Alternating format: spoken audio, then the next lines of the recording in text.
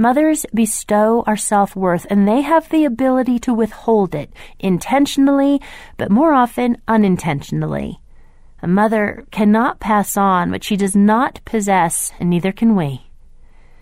Mothers have the ability to withhold acceptance, value, love. Our mothers failed us when, without meaning to, they passed on to us low self-esteem or based our self-worth on anything other than the fact that we exist.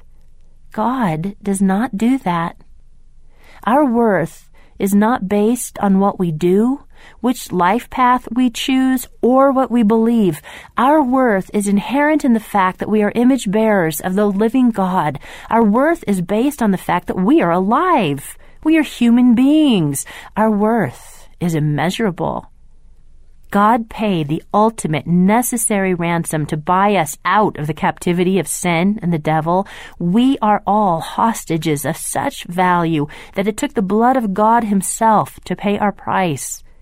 You have a worth beyond counting right now.